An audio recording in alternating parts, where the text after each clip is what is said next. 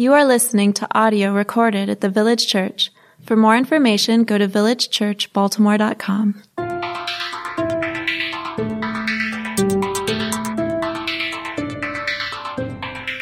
Will reject them because they have not listened to him. They shall be wanderers among the nations. The most tragic result is that Israel was no longer God's people, but they would simply be among the nations as everyone else.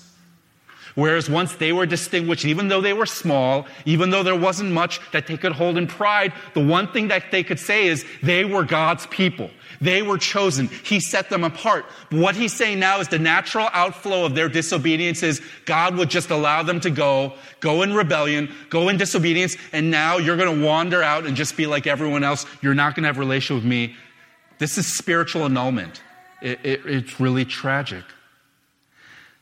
But the thing is, as tragic as it is, even in this deteriorated state here, Hosea is about God's faithfulness to his people.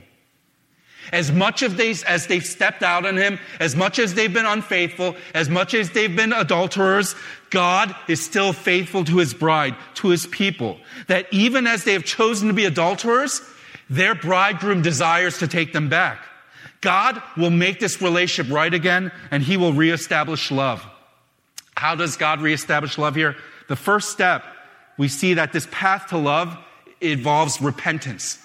Repentance is really the first step towards this path to reestablishing love here. Let me read from Hosea chapter 6, verses 1 through 3. It says, "Come, let us return to the Lord, for he has torn us that he may heal us. He has struck us down, and he will bind us up. After 2 days, he will revive us. On the third day, he will raise us up, that we may live before him. Let us press on to know the Lord. His going out is sure as the dawn. He will come to us as the showers, as the spring rains that water the earth."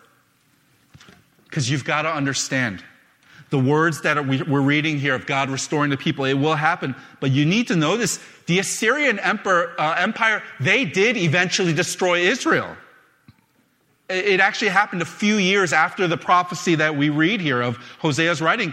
God took their sin very seriously, but still, God would use Hosea to graciously call the people to repentance. It's a reminder for us that there is no sin that is so grave that God will not forgive the repentant sinner. Amen? God, there is no sin that is so horrendous that God cannot forgive those who come in repentance. And church, I guess the reason why I want to say this, and we need to continually remind ourselves, is this: we need to be a church culture that we actively fight for this community of repentance. We need to be a church culture that we actively, diligently fight to create a culture of repentance. What this means is, again, I don't know all of your experience in church, but at least from what I've seen and from what I've lived, church was often the place where I was the least honest with who I am. That was just me growing up, because I was a horrendous person.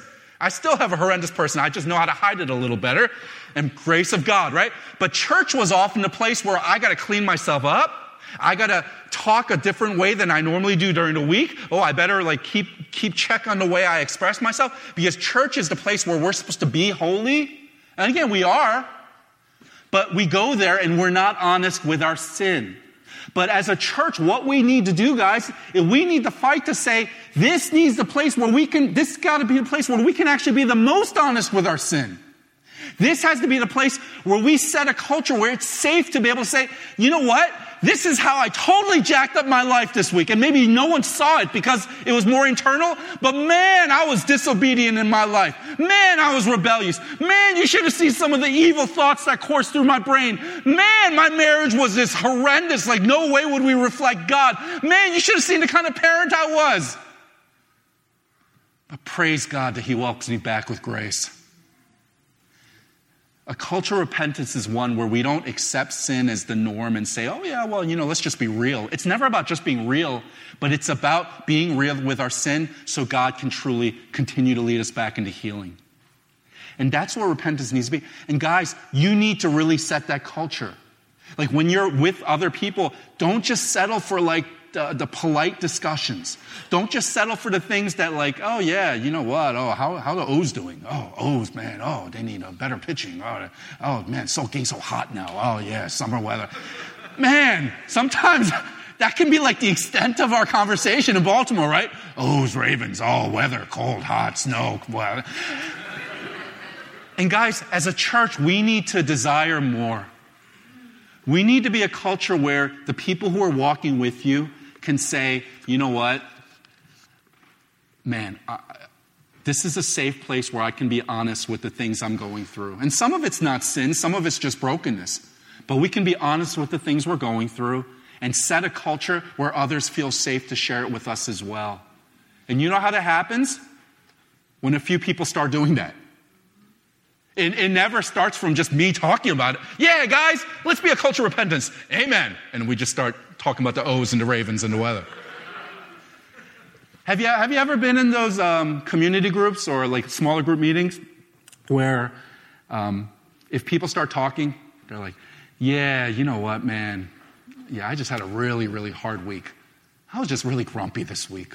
Man, I was just grumpy. I was not nice. And someone else, I was not grumpy. I was grumpy too. I'm not feeling good about that. No one's really going to share very openly. But have you ever been in those groups where someone just like laid out, said, and they just like, you're like, whoa, are we allowed to talk like that in church? But have you noticed how after that happens, everyone else feels this freedom to kind of talk openly about what they're struggling with? Because we battle this perception that we cannot truly be open with our sin in church. Because people will condemn us. And the truth is, some of you, the reason why you don't want to be very open, you've been part of church cultures where you have been condemned. Can we be real?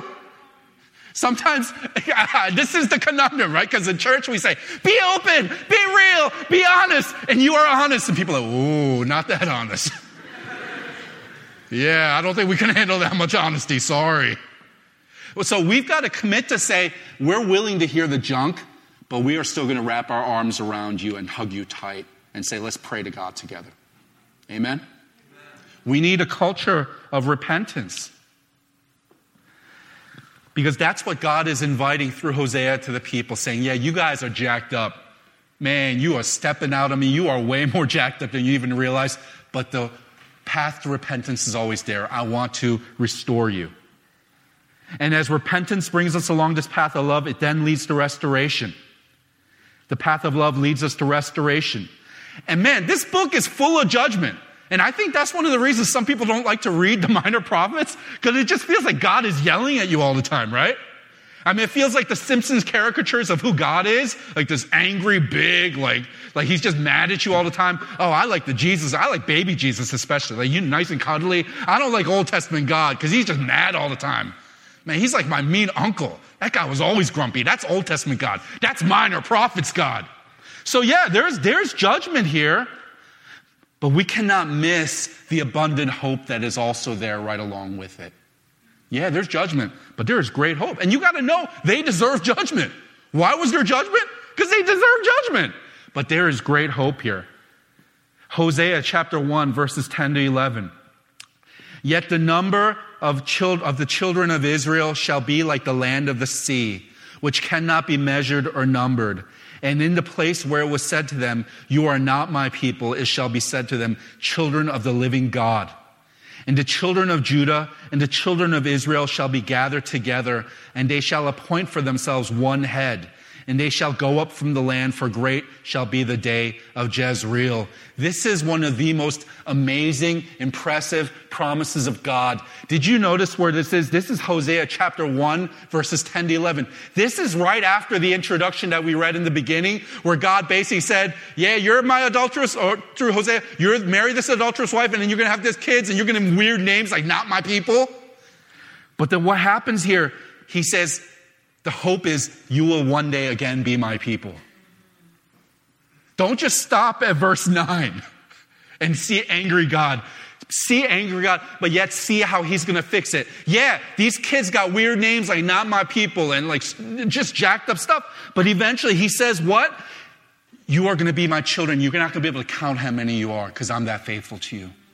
And you know how you're all divided right now between Israel and Judah? One day you're going to be brought back together again under one head. And some cults might want to tell you that's like different cult figures. That's Jesus. Jesus is the one who brings them back together, and great will be the glory of the Lord. Another of the great words of hope from Hosea chapter 2, verses 14 to 23. And this is a little long, but I want to read the whole thing because I think it is so beautifully amazing here. Chapter 3, starting verse 14. Therefore, behold, I will allure her. Do you love the relational language here? God woos his bride. I will allure her and bring her into the wilderness and speak tenderly to her. And there I will give her vineyards and make the valley of Achor a door of hope. And there she shall answer as in the days of her youth, as at the time when she came out of the land of Egypt. And in that day, declares the Lord, you will call me my husband, and no longer will you call me my Baal. For I will remove the names of the Baals from her mouth, and they shall be remembered by name no more.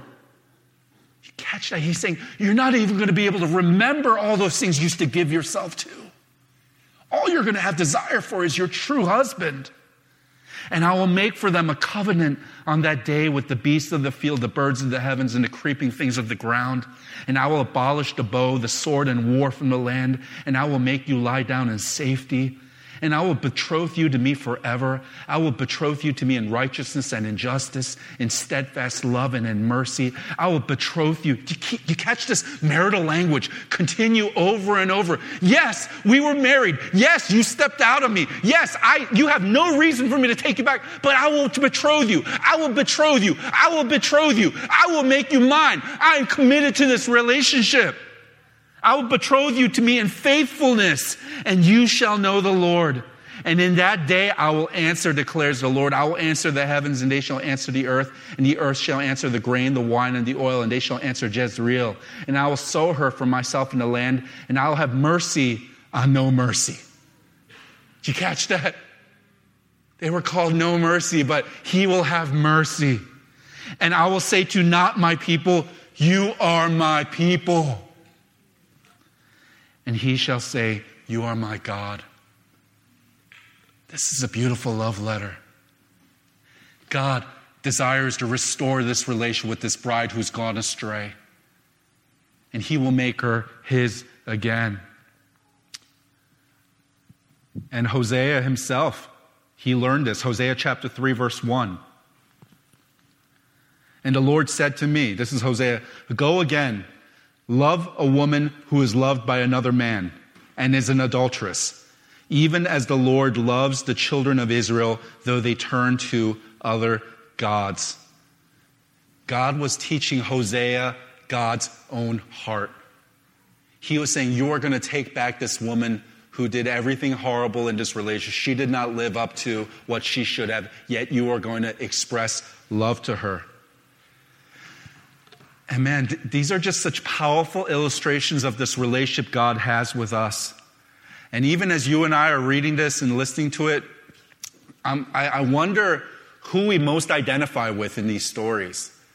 I'll tell you, when I was preparing this, my mind would immediately go to stories, and maybe, I don't know about you, but I've got a lot of stories, whether from myself or other people, who desired to love someone who was unfaithful to them. Like, I remember stories of a friend of mine in college. He liked this one girl a lot, and she was just blatantly cheating on him, like over and over again. Like they would reconcile, but then she would go out again and do it. And like everyone knew it. It wasn't a secret, right? But he would still continue to love her. And you know, in my human mind, I'm like, man, you're such an idiot. Why would you do something like that? She's taking advantage of you. She's horrible. She's abusing you. She doesn't understand love. And yet all he could say is, I love her so much. And, you know, maybe we have stories like that. Maybe you even go in your mind to ideas of, maybe it's not relational like in a marriage kind of relationships, but maybe it's just, you go to, man, it is just so hard to love some people. And maybe as you listen to this, you're like, man, I cannot believe how much God loves, because I've tried to love people who are hard to love. Man, you want to know who's hard to love? this guy sitting right next to me right now, I'm not going to say it out loud, but this guy's hard to love. I can understand what God is saying when he looks at Hosea and Gomer. I really understand him. Lord, thank you for this word picture. And maybe we have that, right? Maybe we have illustrations of how it is difficult for us to love those who've betrayed our trust, those who haven't lived up to relationship. But guys, I think what we have to say is we need to look at the story and realize we're not Hosea. We're actually Gomer. Gomer is us. I know some of you don't want to identify with Gomer. Gomer is us. Because we are the ones who God has loved. We are, and let's also be clear here, I think what the prophecy is speaking to, this is not speaking to those outside the church so much. Like, it's easy for us to look at all of these different lists of sins and say, this is all the jack the people who don't know God. Yeah, don't be like them. No, this is actually talking to those in the church. And saying, you are, more than anyone, you are the ones who know the extent of how much God loves you. I don't expect better from those who are pagans who don't know God. I expect them to be all jacked up. That's just normal. They don't know God. You should know better. You have experienced the fruit of God loving you. You have experienced his forgiveness. You have experienced when you were at your pits and he took you and rescued you and made you his own. You have experienced the lavishness of worshiping and be able to sing his praise. You have experienced the blessing of him providing for you when you did not have. You have experienced and tasted his wonderful glory, and yet you still choose to go to other gods. We are Gomer. We know how good God is, and yet we have different things that we choose to worship instead of God. And that sounds like bad news, and it is, but we need to remember in the midst of us being Gomer, there's a good thing about us being Gomer because God promises good hope to Gomer. As jacked up as Gomer was, what does God eventually do for Gomer? He makes her the bride again. He gives her this man, Hosea, who will go love her, who will make her his own. And the common thought throughout this book, and I hope you caught it, this is not what anyone is doing to make this relationship right. It's not like Gomer came down on her knees before Hosea and said, Hosea, I know I really messed things up. I'm so sorry for being adulterous. I'm so sorry for being unfaithful. It's not like the children that said, hey, Daddy, I'm so sorry that we were part of this bad marriage and we didn't have any part of this, but we're so sorry we did. This is not the people of Israel repenting before God saying, Lord, forgive us for our sin, forgive us for our thievery and for our lying, for our murder and for our adultery. Lord, would you have compassion on us? This was not the result of some big revival meeting where the people of Israel gathered together and said, yo, look, God is really angry. We better get our stuff together. That was not what happened at all. They were still rebellious. They were still jacked up. They were still going in the wrong direction. And God intervened. This had nothing to do with how faithful they were. God was not responding to their repentance. Their repentance came because God reached out to them first. Because God is the one who has done the work here. He is the one who has reached out. And this is really good news for us because it reminds us of this whole beautiful picture of the gospel. It reminds us of this whole beautiful picture of the good news of Jesus. That what we see is for the Christian is never about us being faithful, us being good so that God will love us. The Christian faith is we are actually much more jacked up than we realize. We are much more unfaithful. And I know some of us, we can hide it really well, right? Because we're not out there like pushing drugs, or we're not out there like beating up people. We're not out there like stealing and robbing stores. We're not out there like stealing people's garbage cans, and personal stuff, right?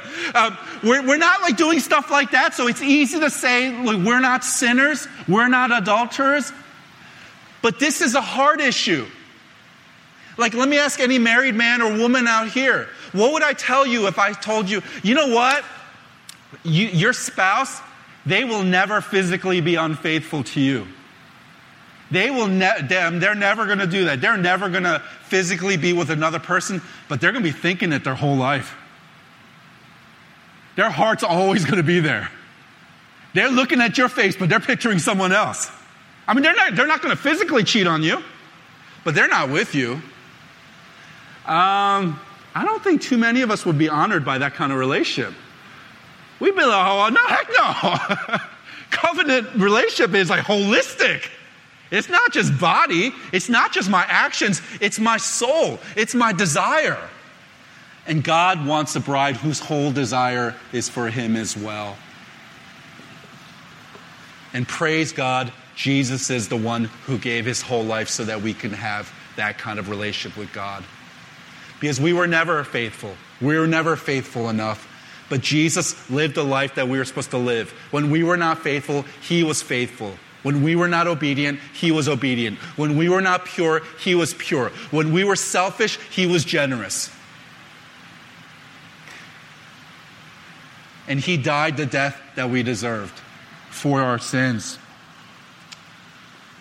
It's really captured in 1 John chapter 4, verses 9 to 10. In this, the love of God was made manifest among us, that God sent his only Son into the world so that we might live through him. In this is love, not that we have loved God, but that he loved us and sent his Son to be the propitiation for our sins. Catch that.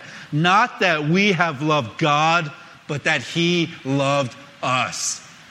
That's the story of our hope, guys. And that's what we run to. So let me ask you to stand with me right now.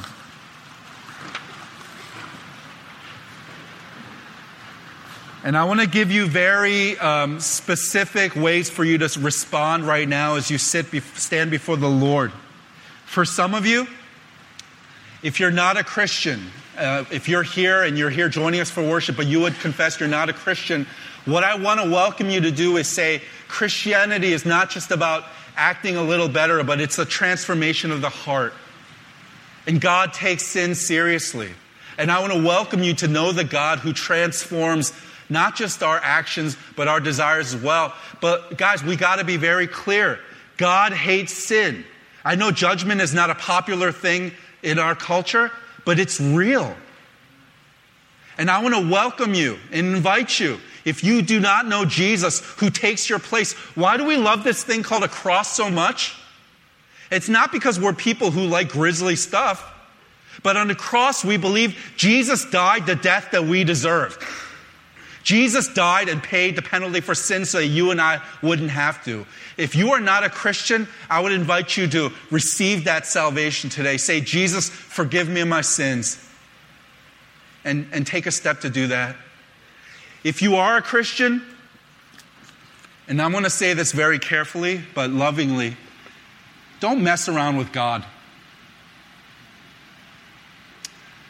I think one of my fears sometimes, or maybe I don't want to say fears, worries as a pastor, is that in church, we can get really good at kind of creating a good external veneer. We can come here week to week, come to groups. We know the right answers. We know the things to say so that people will not think we're jacked up.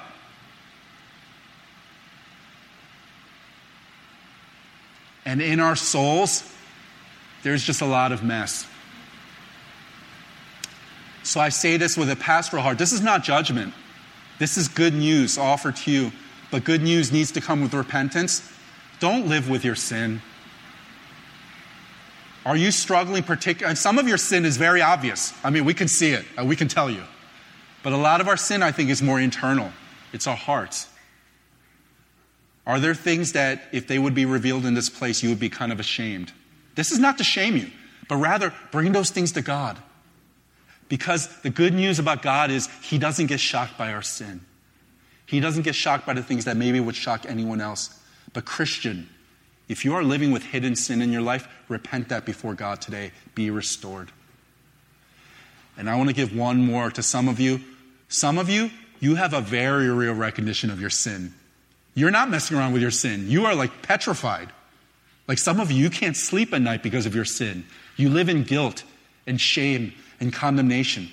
And can I say in this way, if that's you, this is such amazingly good news. Because what this says is that Jesus is the one who has paid the price. That means if you are struggling with wondering, am I doing enough? You can stop because you can never do enough. It's what Jesus has done. And you need to sit in that And you need to rest in that. And again, I'm not saying don't take sin seriously, but maybe you're like giving sin too much power. So all of us are at different points. Some of us are not giving enough credence to our sin. You need to take your sin a little more seriously. Some of us are giving our sin too much power. And you need to know Jesus has conquered sin. And if that's you, rest in the grace of Jesus Christ to know that he loves you. Nothing can take you away from him if he's yours. And praise him for that. Amen? Join me in prayer. Lord, help us wherever we are. Maybe one of those different things. Maybe some of us, we need to know Jesus. We need to receive him today. We need our sins forgiven. We would confess that we have been far from you, that we don't know you. Help those to trust in Jesus today. Take a step that way. Others of us, Lord, we do know Jesus. We would say we're a Christian, but we've been living a secret life. Whether it is a secret life of hidden proclivities, of hidden lusts, hidden addictions, maybe certain behaviors that are not expressing outwardly. Maybe they are, but maybe they're internally driven. Maybe there's anger. Whatever it might be, Lord, I pray you would help us to take our sin that much more seriously. See, that sin is what caused Jesus to suffer. And yet, we would be able to come repent in freedom. Help some of us to do that honestly today. And for others of us, Lord, would you bring freedom in this place? We have been crippled by our sin. We've been wondering if we're going to make it or not. And Lord, would you remind us that we could never make it on our own. That's why we need Jesus. And we would praise Jesus for doing what we could not do. So Lord, speak to us in a room like this in as many ways that we need to hear it, all for your own glory. So help us, Lord. Help us. So I invite you to pray in one of those three ways, whatever it might be applicable for you. And as you've prayed, if you're a Christian, I would invite you to come up and be reminded of what Jesus has done through what we call the Lord's Supper. As you take a piece of the wafer, you're reminded of the broken body of Christ. And you dip it in the cup, and you remind of how Jesus forgives us. It's through the shedding of his blood, and you rejoice as you take this. But it would also sober you about your sin. We would not play around with our sin because it affects relationship. So pray first. I would think, don't come up right away. Pray first. And when you're ready as a Christian, come up and you can receive the Lord's Supper as we respond.